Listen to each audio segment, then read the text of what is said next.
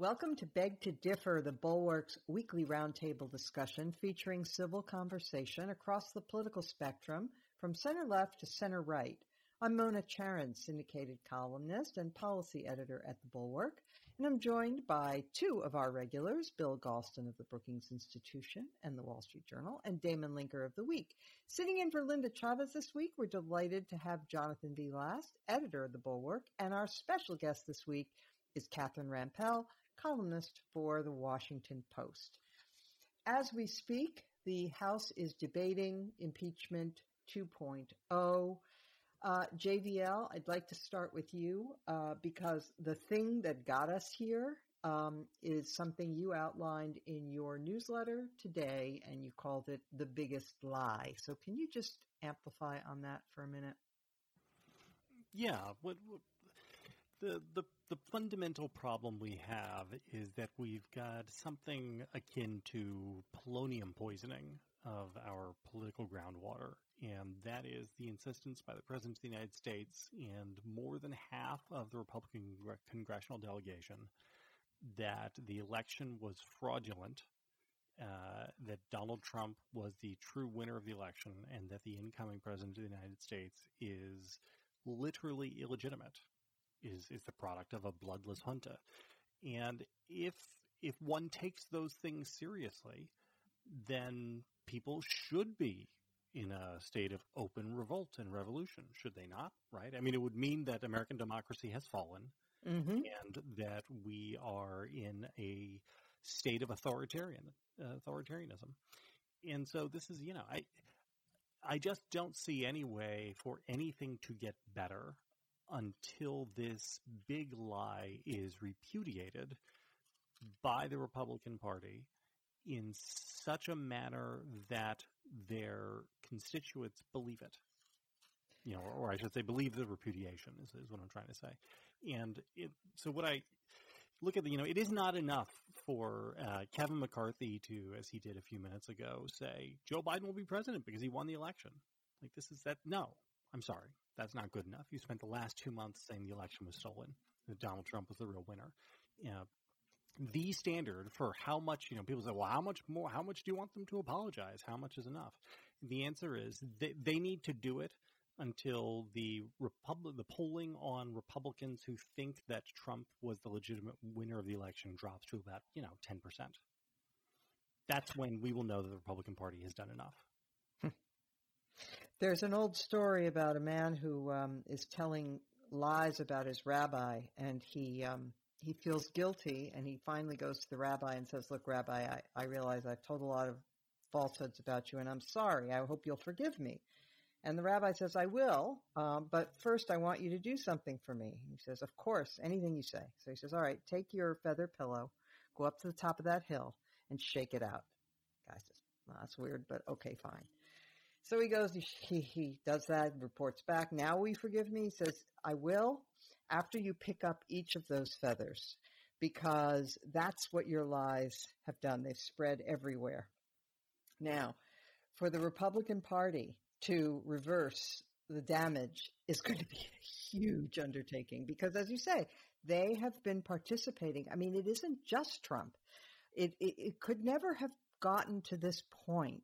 Our democracy could never have been endangered just by one man being a titanic liar. It required the cooperation of an entire ecosystem, an entire party that repeated his lies and that said, we are all pro McConnell now, but it was McConnell who said, well, the president's entitled to pursue his legal remedies and so on and so forth, thereby granting legitimacy to the idea that there was some sort of fraud to be investigated.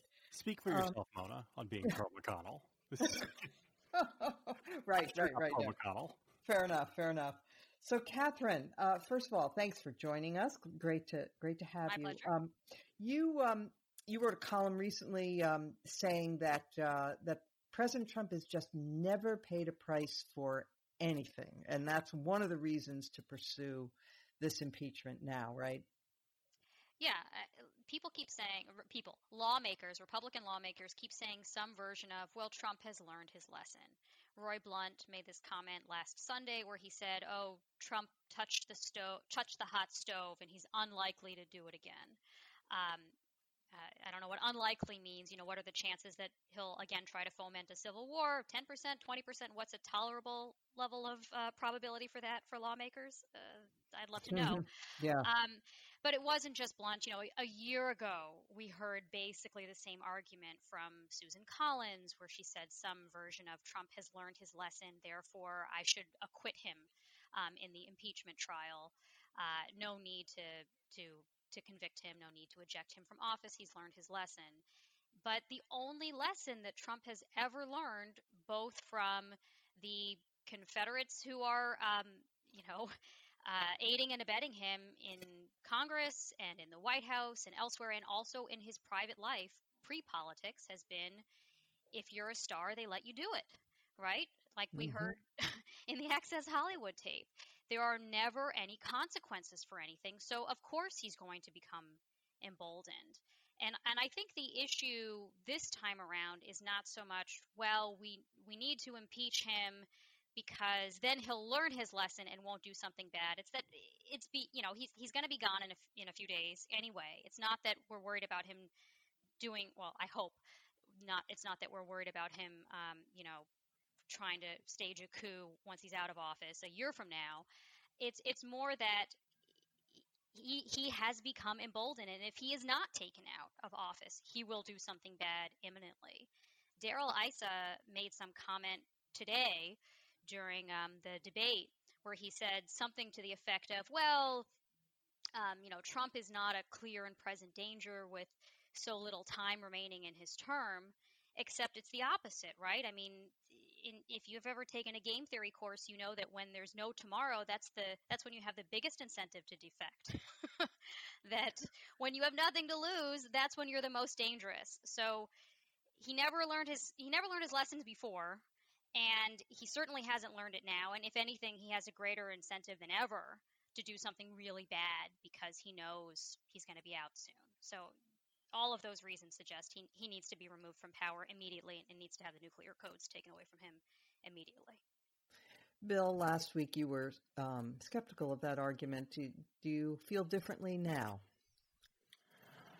I wrote my weekly column posted last night in the print edition this morning, dealing with that very question.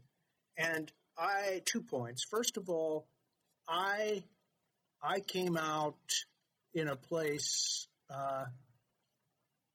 like Jonathan, that the most important job the Republican Party has to do, no matter how long it takes, is to persuade as many supporters as they can that this is in fact a big lie, that the election was fairly and freely conducted, that Joe Biden is the legitimate president of the United States.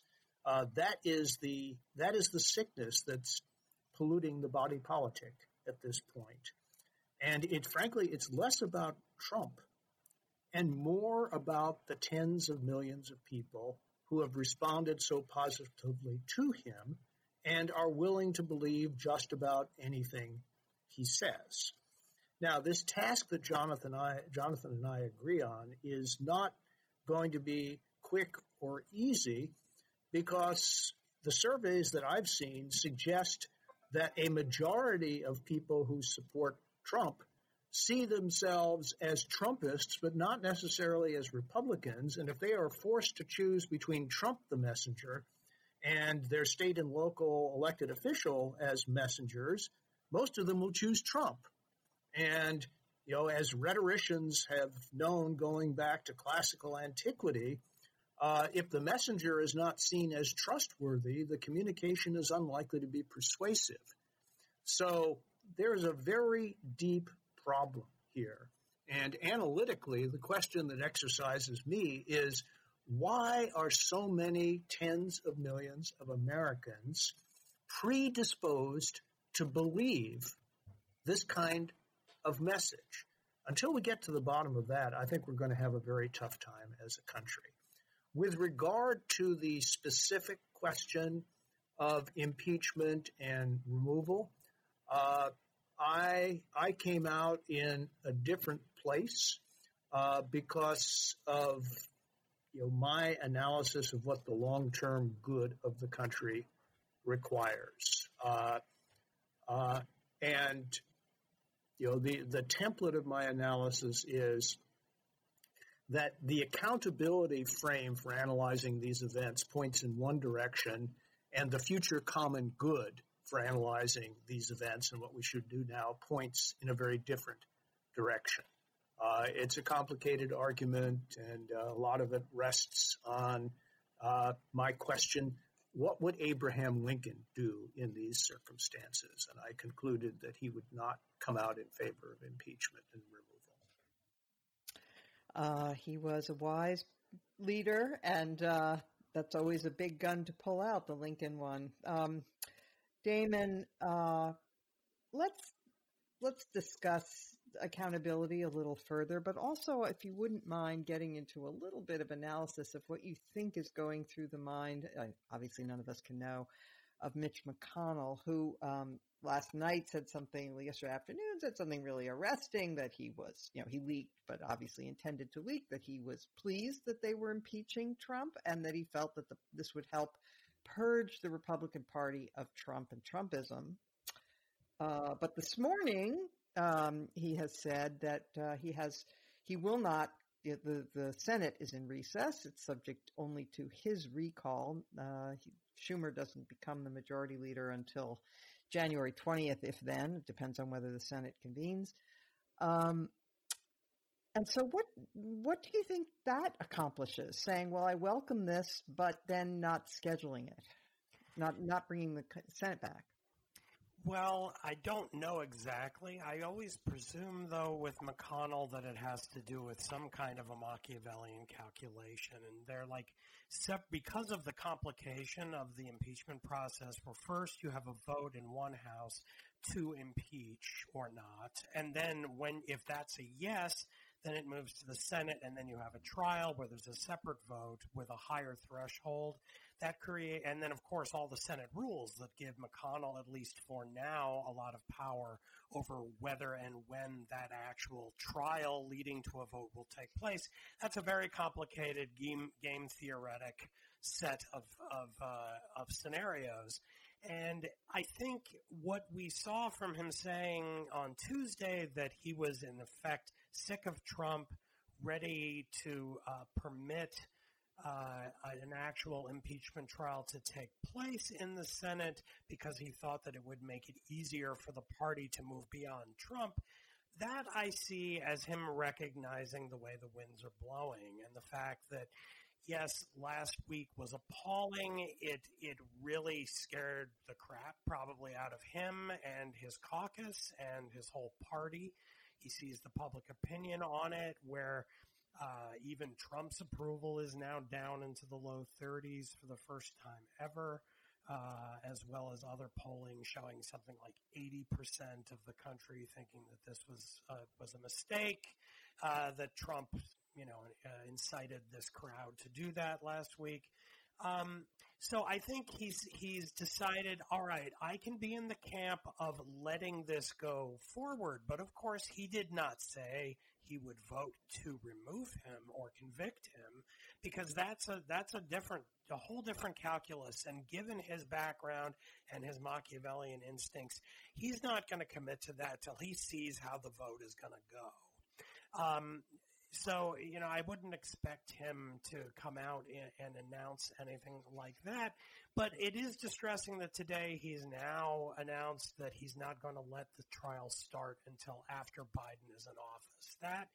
That is unfortunate. I do not know the answer to the question of precisely. This is the kind of thing I would definitely look to Bill to answer as a kind of institutionalist who knows more about these rules than I do.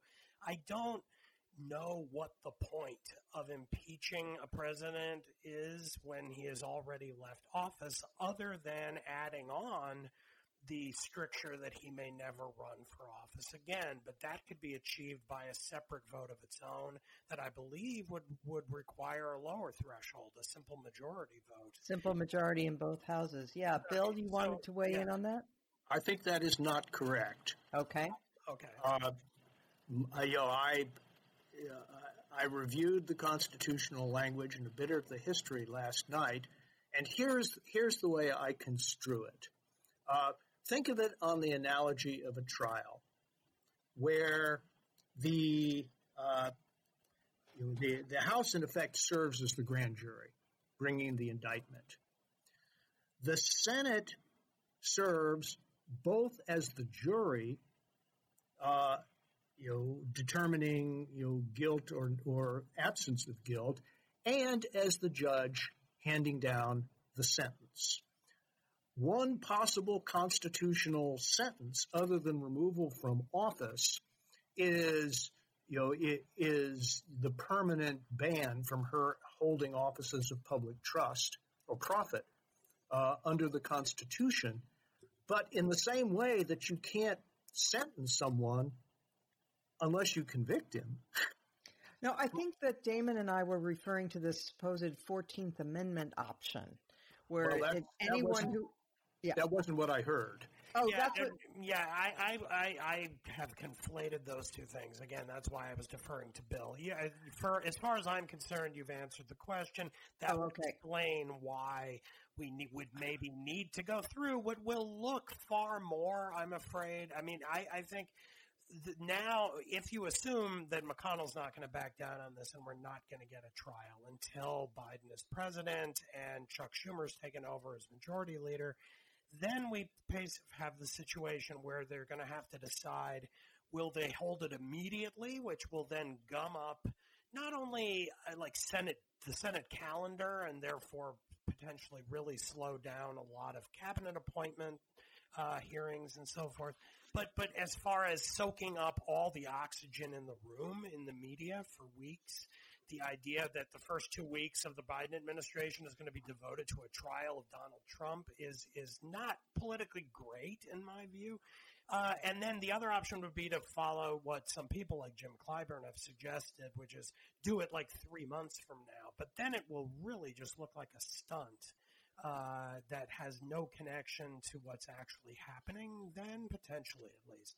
So it's a bit of a mess, I think. Yeah. Catherine, can I bring – sorry, go ahead, Bill. Just one last institutional point. The mess is even messier than the discussion up to now has suggested, because all of these timing options presuppose the constitutionality of holding a Senate trial after the office holder has left office. Isn't there a precedent for that?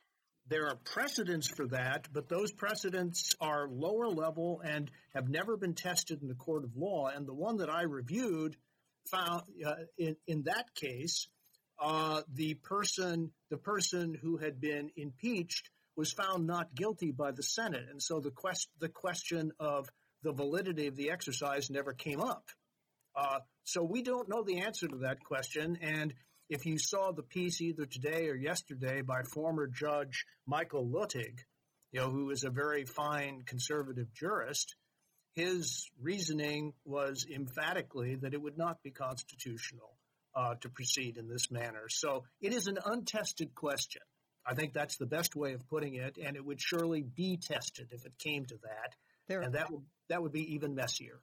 There are a number of untested questions, a couple of others that we may be looking at in the next few weeks. One is whether, as I was mentioning earlier, the 14th Amendment gives a possible way to prevent Trump from returning to office, because the 14th Amendment has a provision that says anyone who is engaged in insurrection against the United States can be barred from holding office by a majority vote of both houses. That was what I was referring to, Bill, when you said that's not correct. I think you thought I was talking about impeachment. I wasn't. I was talking about the 14th Amendment option, which apparently is also not much, there isn't much law about that. And then the other thing is, of course, that Trump is almost certainly going to self-pardon. And that, too, has never been tested in the courts. So we'll see how see how that plays out. I mean, as I see it, I think there are sort of three objectives that I hold, at least, and Okay. others may disagree in terms of pursuing some sort of form of accountability, whether it's through impeachment or otherwise. But one is preventing further incitement to violence by Trump himself, Hmm. which would mean getting him out of office even before the 20th. And I understand, based on McConnell's announcement today, that seems increasingly unlikely, but that would be objective number one.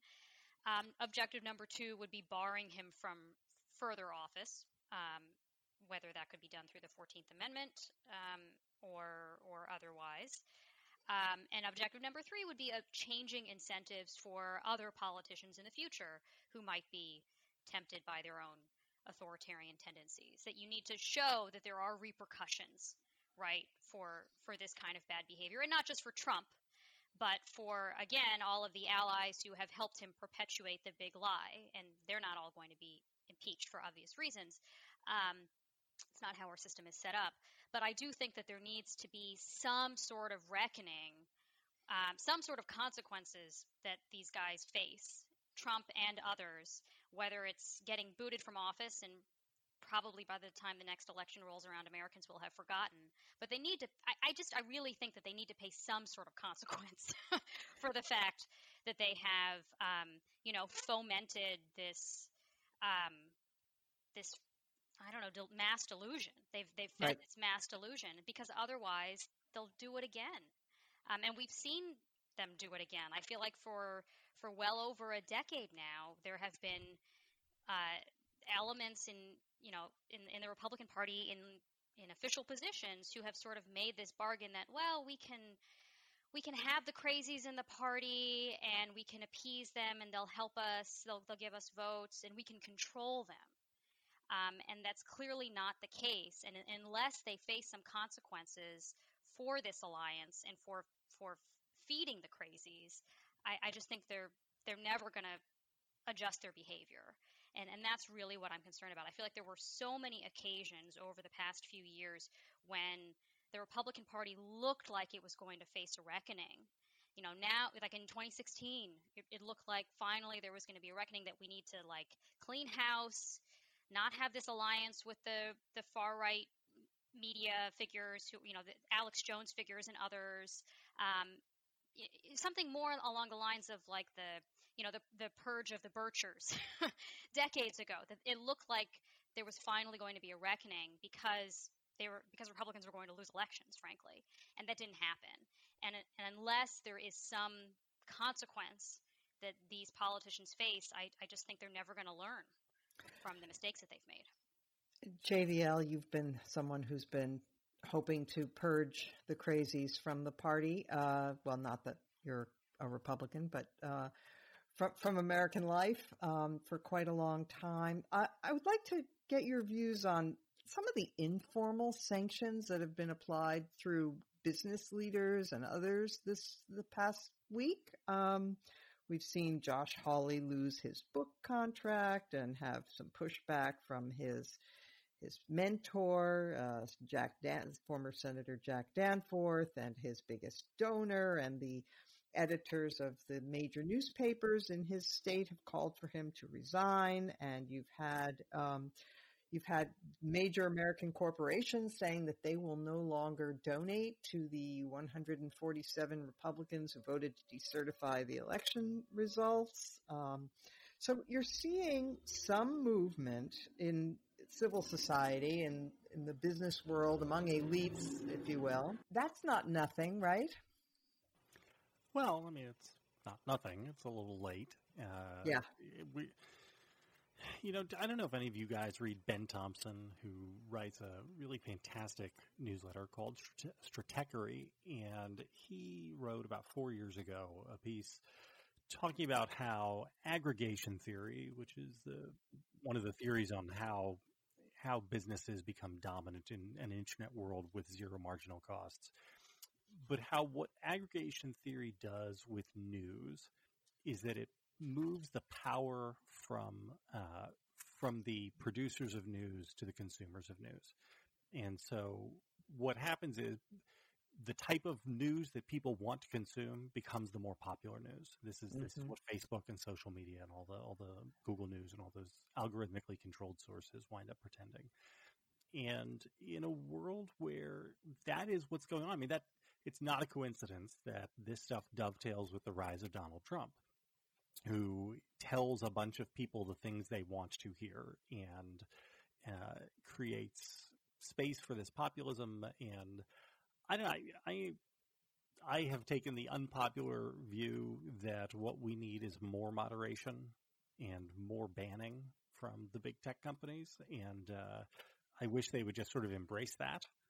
But no, people don't generally like to hear that view. So no, I'm so glad you said that, because it's a perfect segue into our second topic, which is that the other thing that happened this week is that Trump was deplatformed from Twitter, from Facebook, from other social media. So I applaud that. I think he broke their rules. There should not be special rules for him. And beyond that, he's dangerous.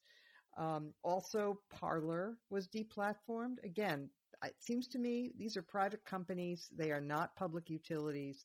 They should engage in this kind of editing and gatekeeping function. Anybody disagree?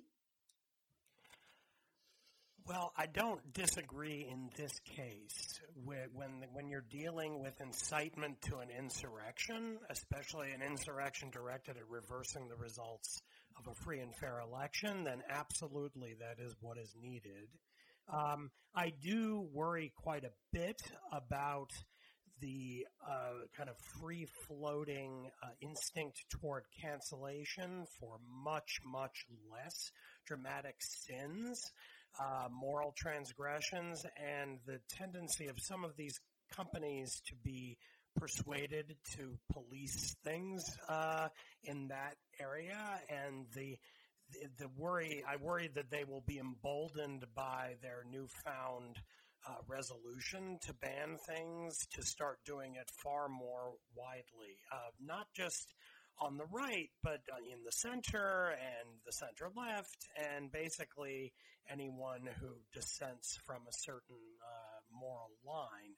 Now, in the present moment, I don't think that's what we should be spending too much time fretting about, because we're in a moment where the real threat is this kind of lunatic right that lives in a self-conjured fantasy world that we were talking about earlier. And to address that, we do need to draw lines and enforce them in the way that they are being right now. But for those of us who try to have pundit brains that expand beyond, the immediate week to a little bit longer perspective, I do think this is going to be a problem that we come back to again and again.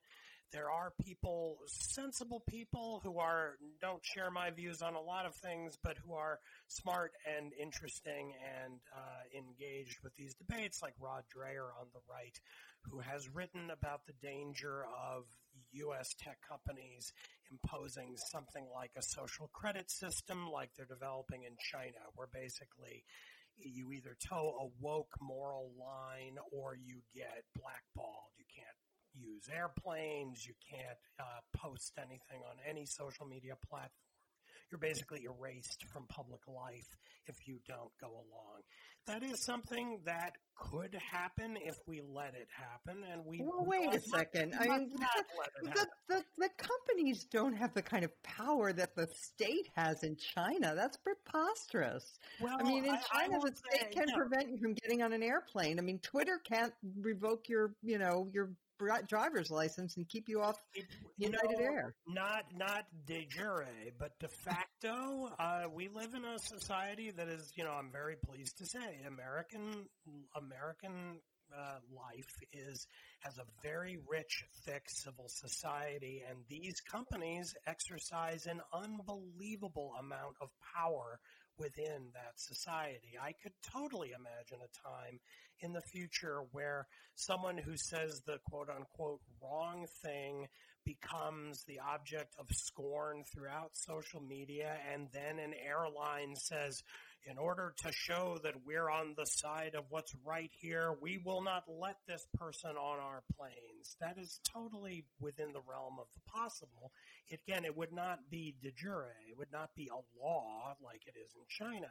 But there is a lot of de facto kind of moral sorting that is possible with companies having this much power. I mean, it comes from the fact that American public life is now largely conducted through these media companies, and they control who gets to play ball. Now, I think they've been erring much too much on the side of a kind of morally neutral bulletin board kind of model where like anybody can say anything, including half the Republican Party can post that we're living in this upside down world where the election was stolen and we should go to Washington and try to hang the Vice President of the United States. That's what was going on Parler.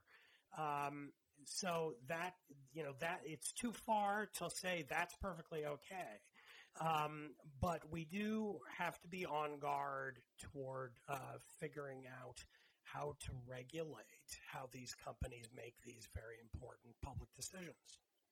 I actually share much of this ambivalence that I do think companies have a responsibility to avoid contributing to violence, and clearly they have the legal power to do so. I think AWS had some sort of filing today or yesterday where they said that they dropped Parler because Parler had been, the site had been hosting threats of rape, torture, and assassination of named public officials. That seems totally within the public interest to say that they should take all of that down, and good for them for doing it. And as an aside, Trump has railed against the Section 230 protections, but in fact, if, as I understand it, correct me if I'm wrong, if in fact that liability shield were taken away from companies, they would have greater incentive to censor. Correct. They would be held responsible, legally responsible for those kinds of threats. But I do feel a bit uneasy about how much power these several companies have over public discourse. I don't know what the remedy is for that, but it makes me uncomfortable that, Mark Zuckerberg kind of has so much say over whose speech is heard. Again, not by law, but I don't know that I quite buy the dystopian vision that airlines are going to get involved in this deplatforming game too. But I do think it's a problem we have to grapple with as someone who believes in free speech and that more speech is better than less speech. If we're talking about uncomfortable ideas as opposed to incitement to violence, I think that's a much grayer area, and I don't know what the right resolution is. So, Bill, I'm bringing you in now. I just wanted to mention that the story went around this week that Angela Merkel had said she was upset that Trump had been deplatformed by Twitter, but actually what she said was that such decisions are too important to be left to tech CEOs. What did you want to add to that? Well, I am, I am where Catherine is on this one, with worries extending out in both directions. But I do think there's a remedy that needs to be put on the table. Mm-hmm. A classic response to excessive concentrations of unchecked corporate power is antitrust enforcement. And we may have to reconsider and renovate some of our antitrust laws, but I've been arguing for years that Facebook is the Standard Oil of our day. I understand the economics of network effects, et cetera, very different. But I've been arguing for years that Borkian antitrust is dead wrong, that consumer cost and efficiency are not the only variables to be considered in antitrust determinations. I think if I agree with Angela Merkel that these decisions shouldn't be made by a corporate CEO, but if we broke up Facebook, we wouldn't be having this discussion, or at least we wouldn't be worried nearly as much.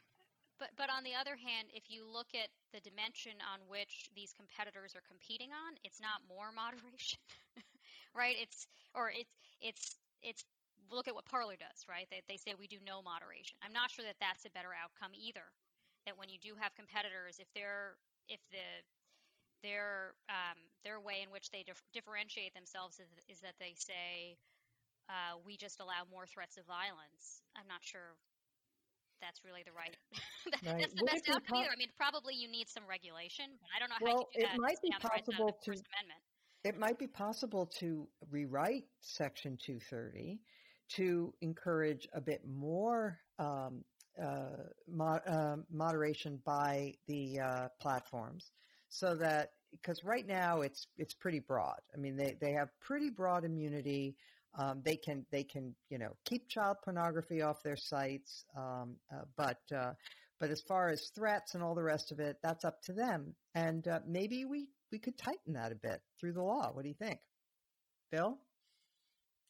I have looked at this question, and I'm sympathetic in principle to the idea of revising Section 230. But every practical proposal that I've seen to do it, creates just a mare's nest of legal complications, and it would be an invitation to litigation that would never stop. It may be the best of a bad lot of options, but I have to say, in response to Catherine, that it is what we're now in a situation where, in effect, Facebook has a much larger reach than Fox News. I'd rather have a situation, frankly, in which some of these internet providers were engaged in a race to the bottom, like Parler, and others would have an entirely different model appealing to a very different audience. I think that would be a healthier situation than a situation in which one company dominates the landscape the way Facebook does. I could be argued out of that, but that's my instinct. But aren't you just wishing into existence these platforms that will take the high road? I mean, you know what? That they would... When the history suggests that when monopolies are broken up, remember AT&T? New competitors spring up. Yeah, but not necessarily competitor. I mean, in the old days, that was a matter of providing better service at a lower price. Now we're talking about providing, a more a cleaner political hygiene environment. That's a whole different. It is, but I'd rather expectations. But suppose Parler or something like that ended up with 1/5 the reach that Facebook now has. That would be better than the situation now, where in effect these crazy people are allowed to communicate instantly with 2 billion others. Yeah, I'm not sure. I'm not sure, Bill. I mean, nobody's sure. Nobody's sure, but we have to be. Yeah, I mean, it strikes me that the problem is more one of networking, and that it's sort of whether you have one platform or 10 platforms is sort of irrelevant. That these websites function by connecting people in virtual space along a kind of an opinion matrix, so that if I were, say, if I were a member of the Ku Klux Klan in 1920 Indiana, how much bad could I do in America at that moment? It was sort of limited to the other members of the Klan in my local community, maybe my county, region of the state, maybe the state as a whole, but that's about it. There's not much more I could do to influence the country as a whole. But now we have a world where, because of these platforms, people who are like-minded and have extremely pernicious, morally execrable, but also kind of far out, often lunatic, delusional views can find people who have exactly the same lunatic views anywhere in the world, and in our country, anywhere in the country. And so it doesn't at all make me happy that, the people who were doing what they were doing on Parler, whether it's, I guess, better that they're doing it on Parler than on Facebook because the potential audience for it is much larger on Facebook. But that was a kind of incitement machine there. They were a bunch of lunatics whipping each other into a frenzy to overthrow the government and kill the vice president in like public view of everybody, and breaking it up, making it bigger, making it smaller, I think is just the wrong dimension to make sense of what to do about it. And I frankly don't have any good ideas about what to do about it. May I jump in with just one thought, which is that the experts in this field do tend to stress that the algorithms of these websites are a big part of the problem. That is, the Facebook algorithm that takes you progressively from one site, one relatively benign group, to a more and more extreme one the longer you stay on the platform. That kind of thing can be regulated, it seems to me. I mean, that's a matter of just tracking how it works and suggesting that if their very own algorithms are drawing people into radicalism, that can be contained through regulation. Last point that I'll make on this is that I agree that is a huge problem. It's a huge problem on YouTube. If you put in a right-wing person or video on YouTube, it will start sending you only right-wing and progressively more and more extreme of the same thing. So that is a problem, and it points to how we've gotten here in part. The problem is that I fear we already have tens of millions of people who are already there. And like Parler wasn't doing what you described because every single person who was there was already as radical as they could get. Mm-hmm. And so what I'm more concerned about is not necessarily this radicalization tendency, which I do think we should regulate and try to control if we can by changing the algorithms. But I'm equally or more concerned with the ability of the people who have already been radicalized by this stuff over the last 15 years to use it as a way of organizing, again, a kind of revolutionary movement in this country that can be incredibly dangerous in the real world. And that's what I was seeing happening on Parler. I'll stop talking. And Parler has now been, thankfully, deplatformed itself. So AWS and others have said, nope, we're just not going to host it. So that's good for now. But that brings us to our third topic, and we've run a little long, so we're going to have to truncate this a bit. But we do have tens of millions of people in this country who believe the lie about the election being stolen. We have tens of millions of people who are radicalized in a variety of ways, many on the right, some on the left as well. What do we make of the chances that poor Joe Biden, who is arguably the best possible person to, in some ways, the best possible figure to be taking office at a time like this, but he is 78, and his task is gargantuan to try to tamp down these fires. Bill Galston, what do you think? Well, there are better and worse routes for him to pursue, but given the size of the task, he can't do it by himself. And to return to an earlier theme, the Democratic Party can't do it by itself. And I think what's really important is that reasonable people of both parties join hands and say that the moment that we reached is too dangerous just to do business as usual and to revert to the kinds of no-holds-barred legislative strategies that we have been using vis-a-vis each other really for the better part of 2 decades. We just can't afford this anymore. It's too dangerous. And so let's not load this all on Joe Biden. I've spoken many times about the agenda I think he could pursue that would be most likely to pour oil on troubled waters. I'm not going to go into detail in the short time that we have right now, but there are some choices he has to make that would make a difference there.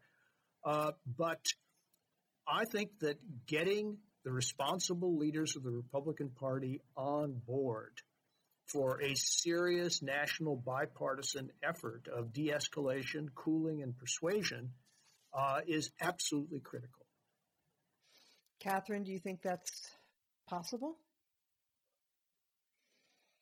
I agree with Bill that the burden should not be on Biden alone, or even not predominantly on Biden. Really, the hard work that has to be done by Republican leadership. They're the ones who, again, have sort of fed these collective delusions within what was once the fringe of the party and has now sort of taken over the party.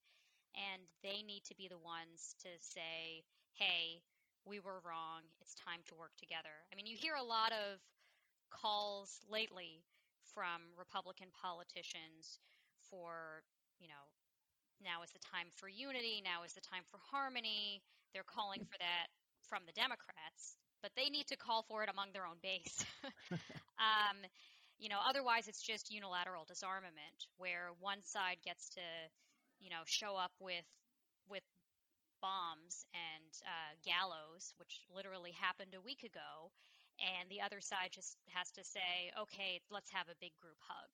I think you really need Republicans showing good faith, working with Biden where there is common ground, and if there isn't common policy ground, just make it about that, not about demonizing and not about saying the election was stolen.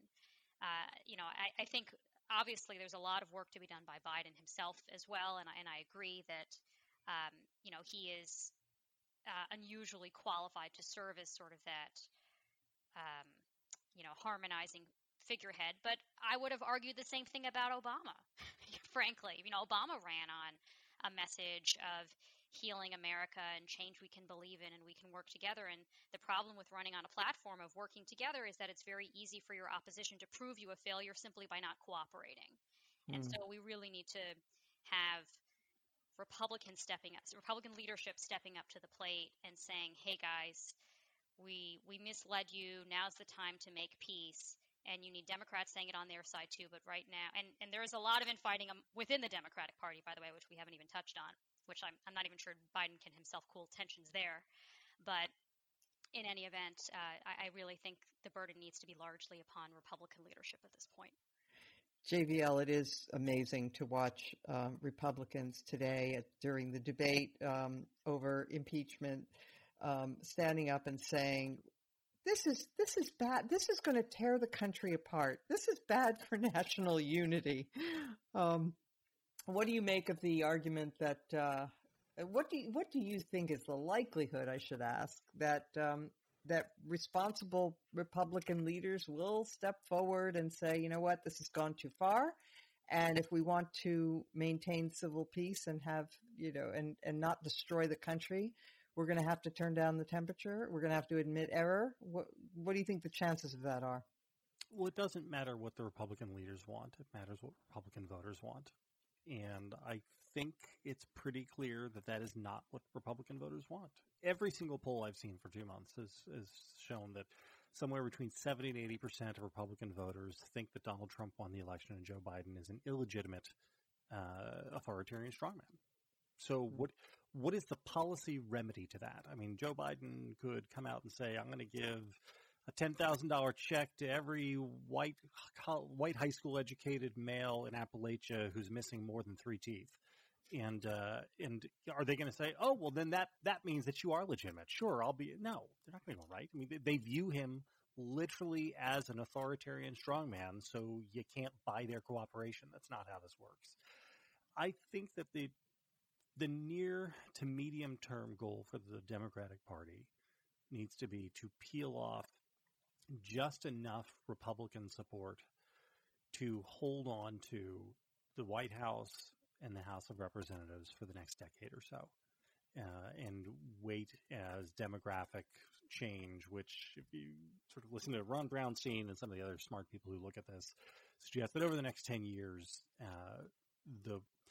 the Republican coalition as it exists now, where it is powered largely by white men with less than a college education, that group is going to continue to get smaller and smaller. But because of the geographic advantages given to the Republican Party by our system, they are able to leverage what is a small and dwindling base into a good deal of national power. And they have shown that the Republican Party is a pro-authoritarianism party, just as an objective fact. And so the good of America depends upon Democrats holding power for the next several cycles. And I wish there were something better about that. I wish that I believed that there were Republican office holders who believed in things like the greater good and the functioning of government and all that. But I just don't see any reason to believe that that is true. So what did you make of McConnell's actions today, if not a bid for better government and some retribution for what Trump has done? What did you make of his actions? The one where he leaked to Axios that he was in favor of it and just might vote for it, or then the one where he said, "Hey, we're not going to hold a vote." The first one, the first one is meaningless. Right. This is what we've seen from Republicans since I don't know, the Access Hollywood tape. Right. Oh, it's terrible, this thing, but sure, we're going to vote for him. It's absolutely meaningless, and the reason is because I think these guys are cowards, but they're not wrong because they understand what their voters want. Their voters want this. This stuff that you and I and the people on this podcast, Mona, think of as a great tragedy, Republican voters by and large agree with. And that is the root of all of this. This is not an elite problem. This is a cultural and a demographic and a voter problem. And, we are here not by accident, but by something close to inevitability, because this is what our citizenry demands, or at least good 35 to 40% of it. So, Damon, 35 to 40% is not the people. I've heard from a lot of people in the last week who, having finally been hit by the side of the head with a 2x4, say, "Oh, you know what? You were right about Trump."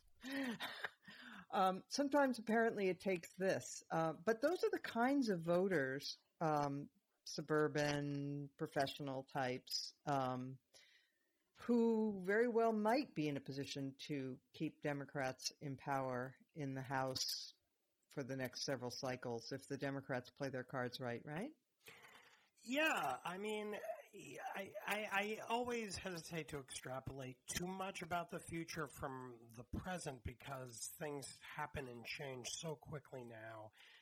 The next election facing us 2 years from now is like an eternity, and who knows what will happen between now and then. I would say that at the moment, it's important to remember that when was Trump's lowest public approval moment? And it was right around the time of the Charlottesville riot, when he came out and talked about very fine people on both sides. What happened last week was sort of like the Charlottesville rally writ large at the nation's capital. I have no doubt that if the presidential election were held again today, Trump would lose massively more than he did. Biden would win by a large landslide, far more than he in fact did, because a lot of people hate this stuff. The numbers really have moved in the last week in a positive way. The question is, what you have is a kind of rump of the Republican electorate that loves Trump and everything he does and loved everything he did and loves the worst of him, so that the worse he is, the more they like him. Those are the people who showed up last week and rioted and attempted to do so much damage and did so much damage in the nation's capital. Think about it. These are people who bought plane tickets and flew to Washington to do this. Most of them were not locals. That takes a lot of commitment. They care about this. They really believe it. But those people aren't anywhere near enough to say win a House majority or a Senate majority or a presidency. If that's all the Republican Party is, they're going to lose in landslides in every direction for as far as the eye can see. The problem is that in our system, unlike in a parliamentary system where a coalition is formed after the vote, in our system, the coalition is formed before the vote in the party structure as a whole. And the Republican Party is this amalgam of these different groups, and the other non-Trumpy groups, most of them were all willing to just go along with it for the sake of their tax cuts or their regulation cuts or their abortion restrictions or whatever it was, or their hatred of liberals. And you put all those pieces together with this crazy Trumpy chunk, which makes up maybe a third of or a half of the party who just love, again, these are the ones who not only approve of Trump, but love him. The worse he is, the better. The question really is, does that coalition stay together? Do those non-Trumpist factions in the party continue to hold their nose and keep going along with it for the sake of these other things they both love and loathe? Or do they start to drift away, just not show up on election day because they can't stomach that the party is just becoming more and more toxic? And that's the thing that will be decided over the next 2 and 4 years, and we can't answer yet. Okay, we are now at the final segment, and so I want to get to our highlights, things we want to draw attention to. Catherine Rampell, you go first.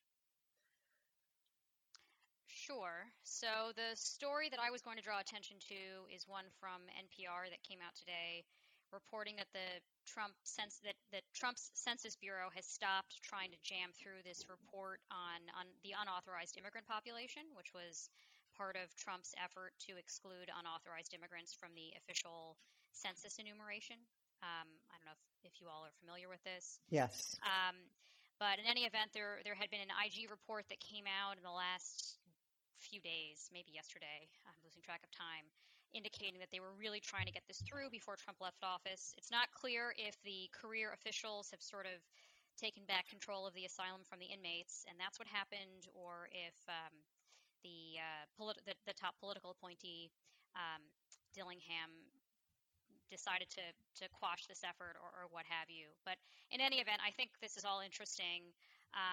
And in some sense, even if they don't ultimately put together this report on where all the undocumented immigrants live and try to keep them from being counted for the purposes of apportionment and all of that, I do worry that the long-term effect that Trump and his various underlings were going for will have been achieved anyway, in that there were these efforts to depress responses in the decennial census from immigrants, both through this announcement about how, about sort of tracking the populations of unauthorized immigrants for the purposes of apportionment and enumeration, and the previous citizenship question that Trump had tried to add to the decennial census. Both of those efforts now seem to have failed or shortly will be dead. But if they had the effect of depressing responses, the data will still be bad. And the census data are used as the baseline for basically every other source of federal statistics that we have going forward. So I'm very concerned about the kind of corrosive effect on, basically Trump's alternative facts will persist beyond him, because the underlying data will be garbage, or if not garbage, will be at least a little bit flawed. Yeah. At least flawed, and that will have ripple effects through, all sorts of statistics that the private sector uses, that the government uses when allocating, funding, and every survey that's ever conducted over the next 10 years. So anyway, it's kind of a in the weeds thing, but it's something that I'm worried about and that I hope gets more attention in the weeks and months ahead about how to fix some of the problems of the data collected in 2020. Right. Also related to COVID. There were also problems there, right. but some of them were deliberate. because of these anti-immigrant efforts. Well, thank you. And I know you have to jump off, so thank you so much. I'll thank you now for joining us. Appreciate it. Okay, Bill Galston. Well, I'm going to overperform today and offer something bad and something good to highlight. First, the bad, and I know I'm sounding like a broken record, but I really care about this. Michael Pack's war against the free press continues. The latest episode was yanking a VOA reporter off the beat for daring to ask Secretary Pompeo a question. I'm not sure I understand how a reporter can do his or her job without asking public officials questions, and I invite interested listeners to review the questions for themselves to see if they went beyond the bounds of propriety.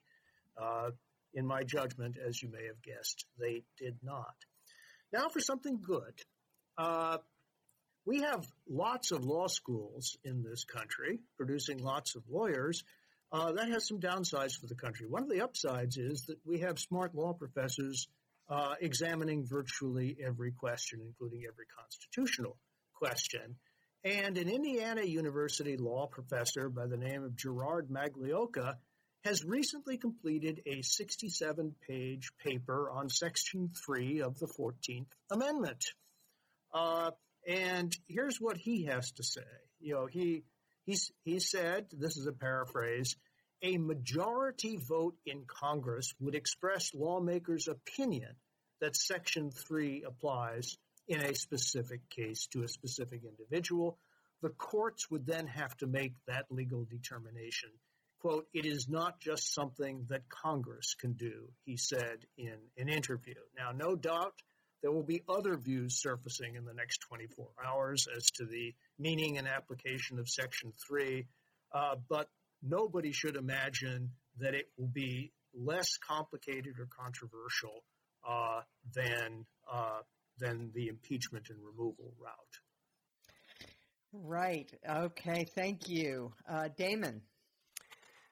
Well, I've pointed to the writings before by a guy named Ivan Krastev, who's a Bulgarian intellectual, spends a lot of his time in Vienna, where he runs a think tank. I think he's one of the shrewdest analysts of global politics around right now. He had an op-ed in the New York Times earlier this week titled, "Trump has made America a laughingstock." And I include this in the interest of keeping our eyes on the broadest possible perspective, though we're naturally and understandably focused on domestic issues right now. We need to keep in mind the wider world. I'll just read a couple sentences from this to give people a flavor of what he's saying here.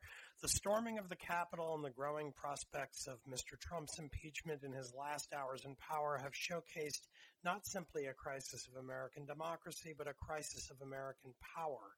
Next to Washington's monumental failure to respond to the coronavirus pandemic, Washington law enforcement's inexplicable failure to prevent protesters from invading the Capitol makes America look dysfunctional and weak to its enemies and unreliable to its allies. It didn't help that this occurred just weeks after the humiliation of America's cybersecurity defenses in the case of Russia's hacking of at least 10 federal agencies.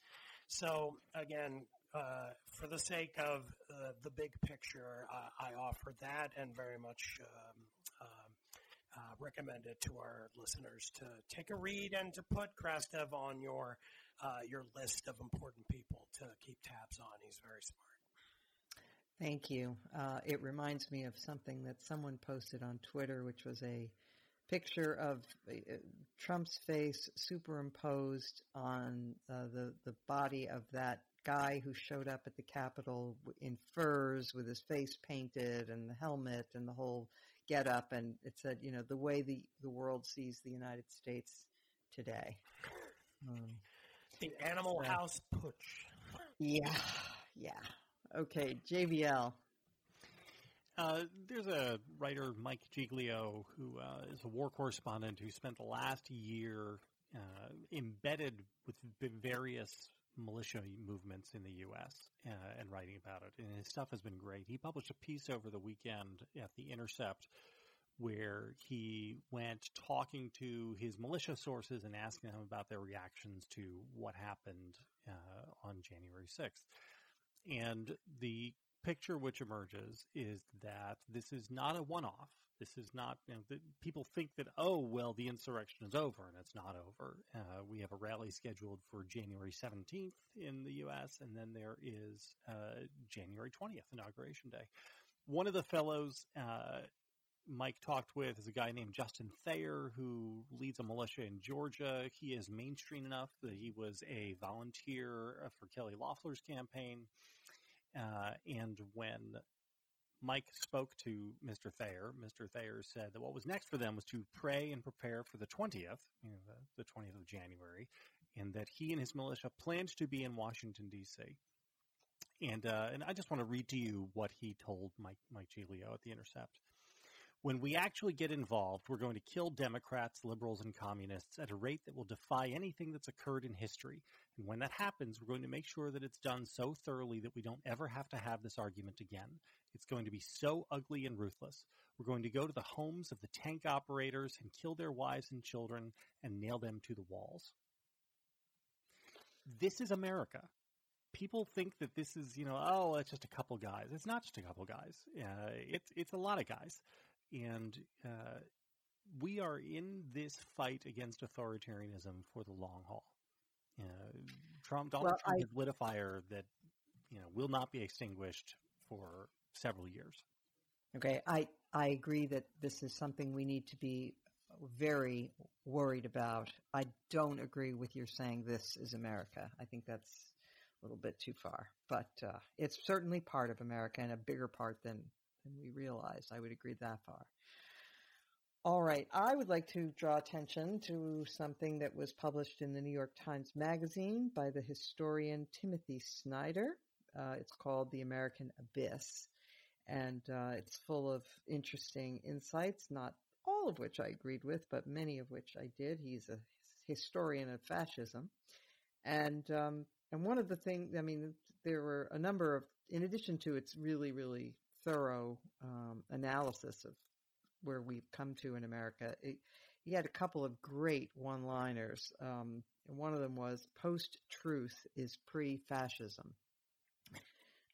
And another was describing people like Hawley and Cruz. He said, just because you've sold your soul to the devil doesn't mean that you drove a hard bargain. And it's well worth your time. Again, it's Timothy Snyder, The American Abyss. And on that gloomy note, let us hope that the coming week isn't as desperately bad as we fear, and we will gather again next week to discuss the inauguration of Joseph Robinette Biden. And we hope only that. All right. Thank you, one and all, and we'll be back next week as every week.